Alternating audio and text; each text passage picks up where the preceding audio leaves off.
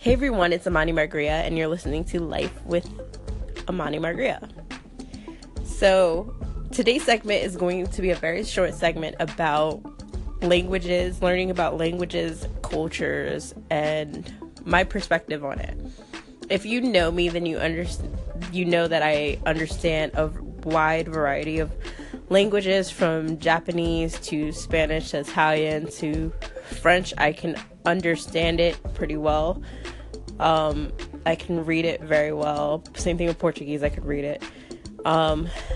Dialect, I'm still learning about Portuguese and French dialect, because there's different areas have different dialects. So if I'm listening to Portuguese from Brazil instead of from Portugal, then it's a very different, and then different areas of Portugal and Brazil have different dialects and different pronunciations. That's the same with any language though. So Russian, I can read it and write it somewhat. It's been a while since I practiced, so I would just it probably take me a day to refresh,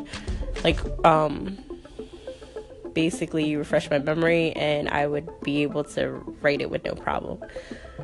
When it comes to my comprehension of languages, I tend to be able to read and write a lot quicker than I am able to articulate or speak it.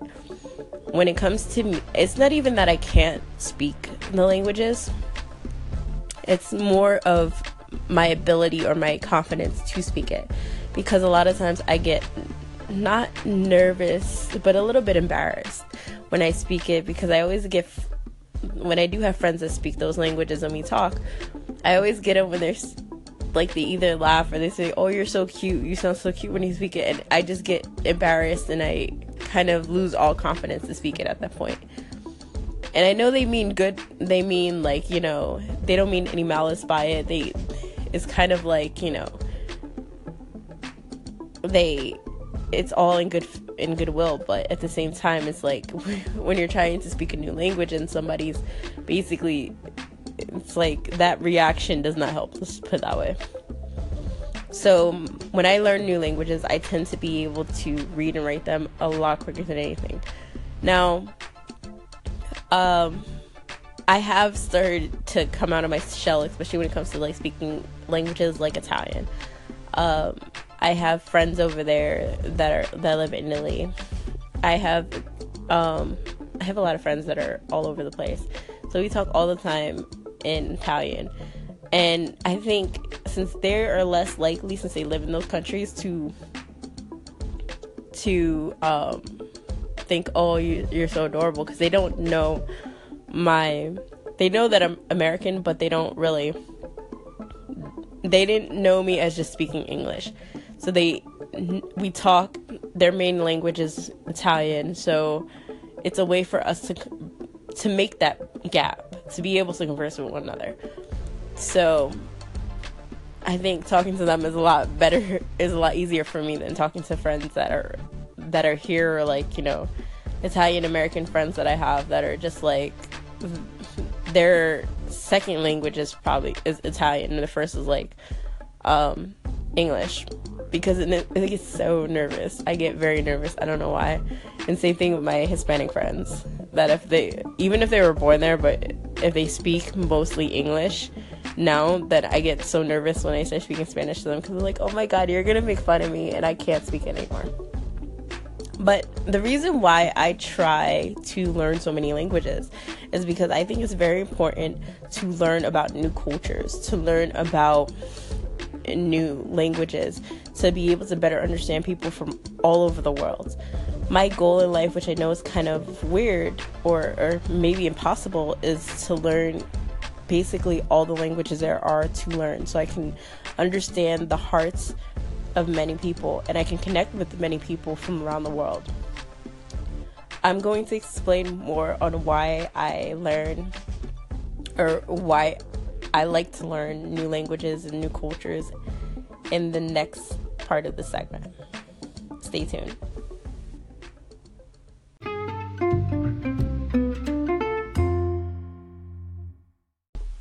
Hey everyone, this is Manu Agria. Sorry, I just realized that my part 2 of Learning Languages did not upload, so I'm redoing it because it deleted somehow. I don't know. And when in part 1, I talked about the reason why I learn new languages. And I learn them basically because I want to know people, get closer to people by understanding their languages, which in turn will get me intrigued on the culture of the countries that speak that language or those languages, and in a way help me better understand the people that are from those countries. So when I was telling you guys that before, I actually spent most of my night binge watching this telenovela that I used to love watching when I first started learning Spanish. It's called Relaciones Peligrosas. You guys probably remember it was a big Telemundo hit, like 2012. Oh my god, I love it. It's with Gabriel Coronel and Sandra Echeverria. It's basically this amazing show where I have a problem a little bit with the stories because it's different. If you don't speak Spanish, it's called Dangerous Relations. So basically it circles around these 4 teachers and their different lives and their different relationships, and then also these students that are in the school that they were teaching in. It's kind of like an artsy gifted school that they're teaching in, and their relationships with their families and their lives, and these like connections they make after all this like dangerous turnouts. There's a whole bunch of stuff that goes on in this series, so I can't sum up everything at once. But the main thing is between this one teacher who ends up, she was going to be raped on the beach by these students, and she's saved by this man, and she ends up having this romance with this man, but then finds out her first day at work that the man that she thought she had a relationship or romance with turns out to be one of her students. So now she has to kind of adjust her life to being a possible pedophile and criminal, and try to obviously stop the relationship. But then it turns into this twist that she's actually that they fall in love with one another. So it's a mutual relationship. I think he's around 17, which I don't know the age of consent in Florida, but I think it's around that. But I think it might be different. It might not even be age of consent. It might be, if it's okay with the parents, then they won't press charges, something like that. So it just basically goes around this back and forth between those two and trying to figure out if they're going to risk it all by being together, or they're just going to put it on the side and just live their life without worrying about the feelings that they have for one another. And the common theme, I guess, is based off of star-crossed lovers like Tristan and Isolde, which is like the one book that brings them together, which I really do love personally. And I'm gonna tell you more about it in the next recording.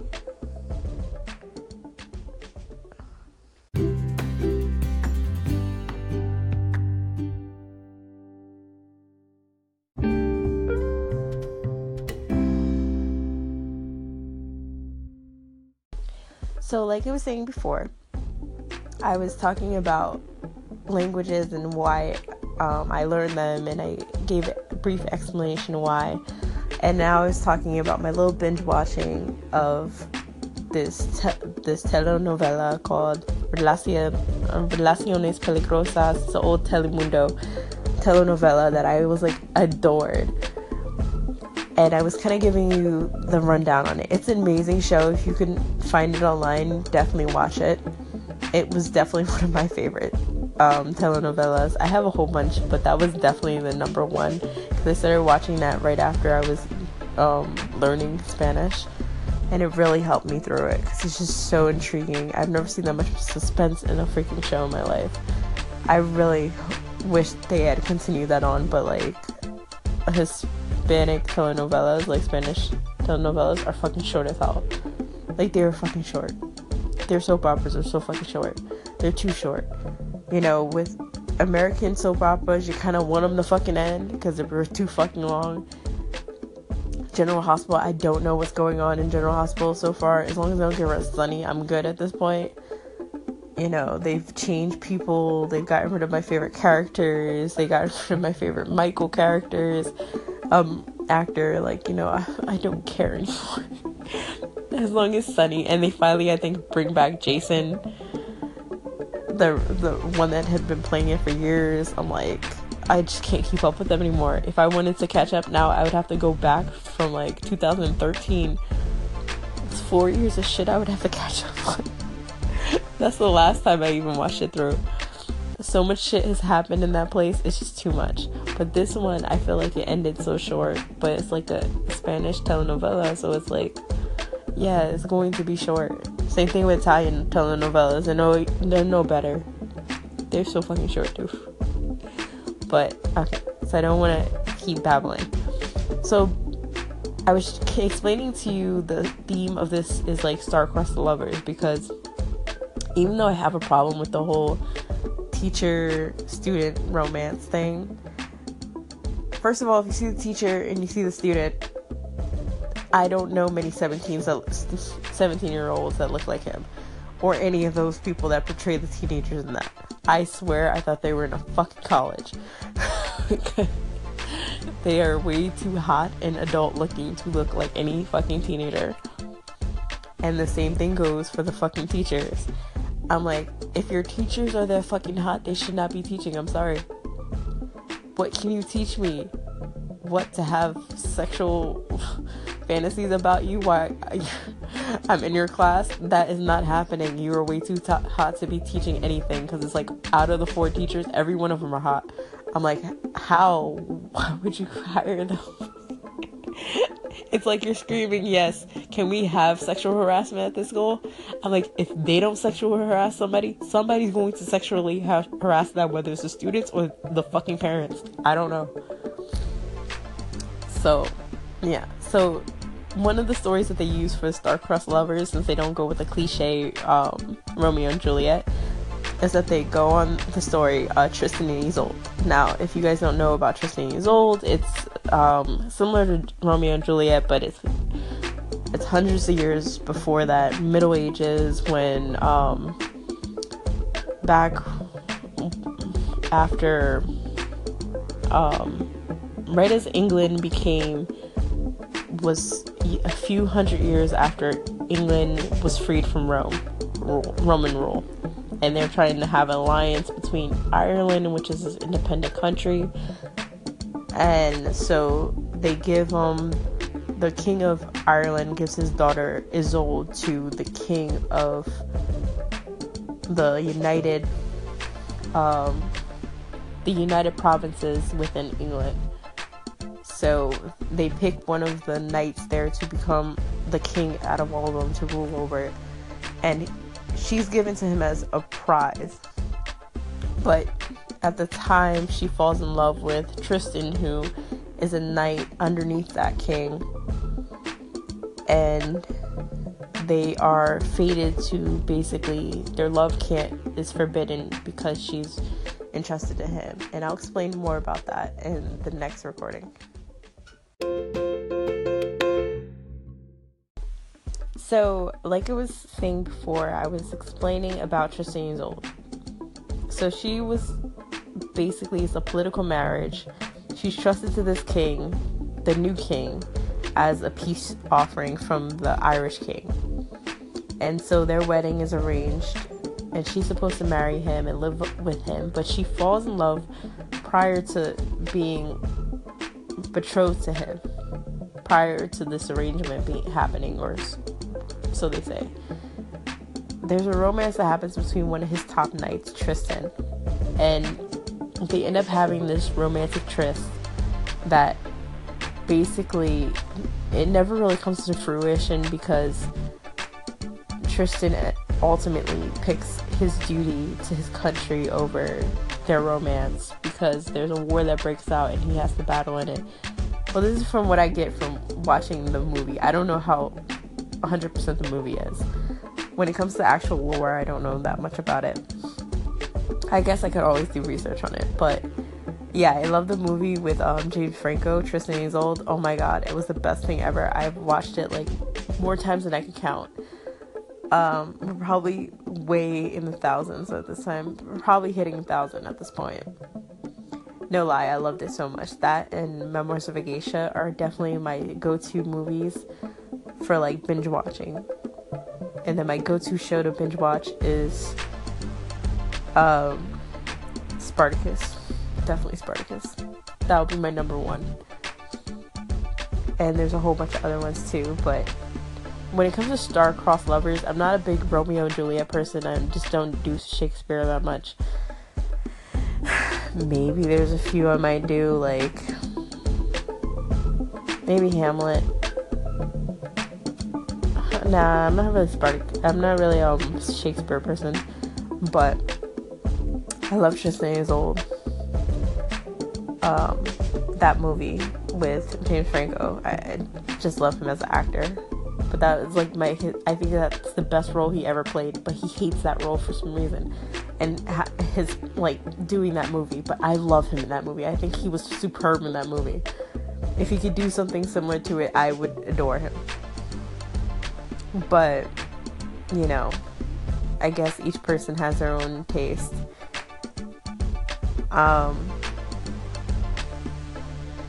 What other star-crossed lovers? There's also, I can't remember the guy's name, but this Legend of Deirdre, actually. It's an Irish legend that's hundreds of years prior to Isolde and Tristan. And it's Deirdre, and I can't remember the guy's name. It's a strange name. I can't remember. Basically, it was this princess she becomes a princess after there's a prophecy that she is supposed to be the most beautiful woman in the world, and her beauty is going to cause the kingdom, a war between neighboring kingdoms and their kingdom of Ireland. So, to prevent this from happening, the king decides to marry her. And so he takes care of her in his castle and raises her until she's old enough to marry.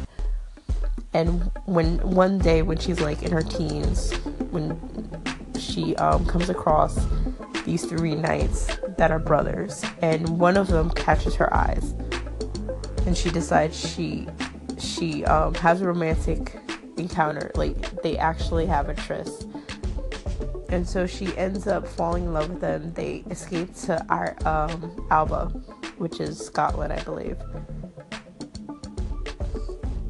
And they live there many years and have away from the king, who actually tries to go after them because of their betrayal and them taking hold of her. So basically what happens is that they live many years there, but then the king tricks them, tries to lure them back to get Deirdre back and kill the knights that took them.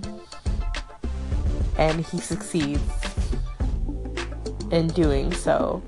But right before he can marry her, and before they can consummate their marriage, I think it's right before they can consummate their marriage, she kills herself so that he can't have her.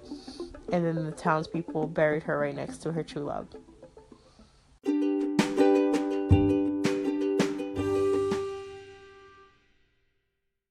Thank you so much for listening to my late night sum up of basically why I like to learn languages, and why I think that if you have free time, you should learn a language too. It's great to learn new languages and learn about different cultures, so that it makes it easier for you to understand other people from different countries, from different areas. And it's also a way to build bridges and build bonds, everlasting bonds with people that you probably would never done so before. There are a lot of outlets which you can do so. There's so many free outlets to learn languages nowadays. So many resources that you can use online, in your libraries, books that you can use. So definitely take that in consideration and utilize those tools. I also thank you so much for listening to my little ramble about my obsession with telenovelas. And I know it's a little late for some people, but I tend to be a night owl anyway. And also, I kind of wanted to just wrap up this segment. I didn't want to leave everyone hanging. So thank you so much for listening to my late night segment of learning about languages, and also listening to about my summary of Relaciones Peligrosas and Tristan and Isolde. So I will stay tuned for another segment of Life with Amari Margria tomorrow, Sunday, December 17th. Thank you for listening.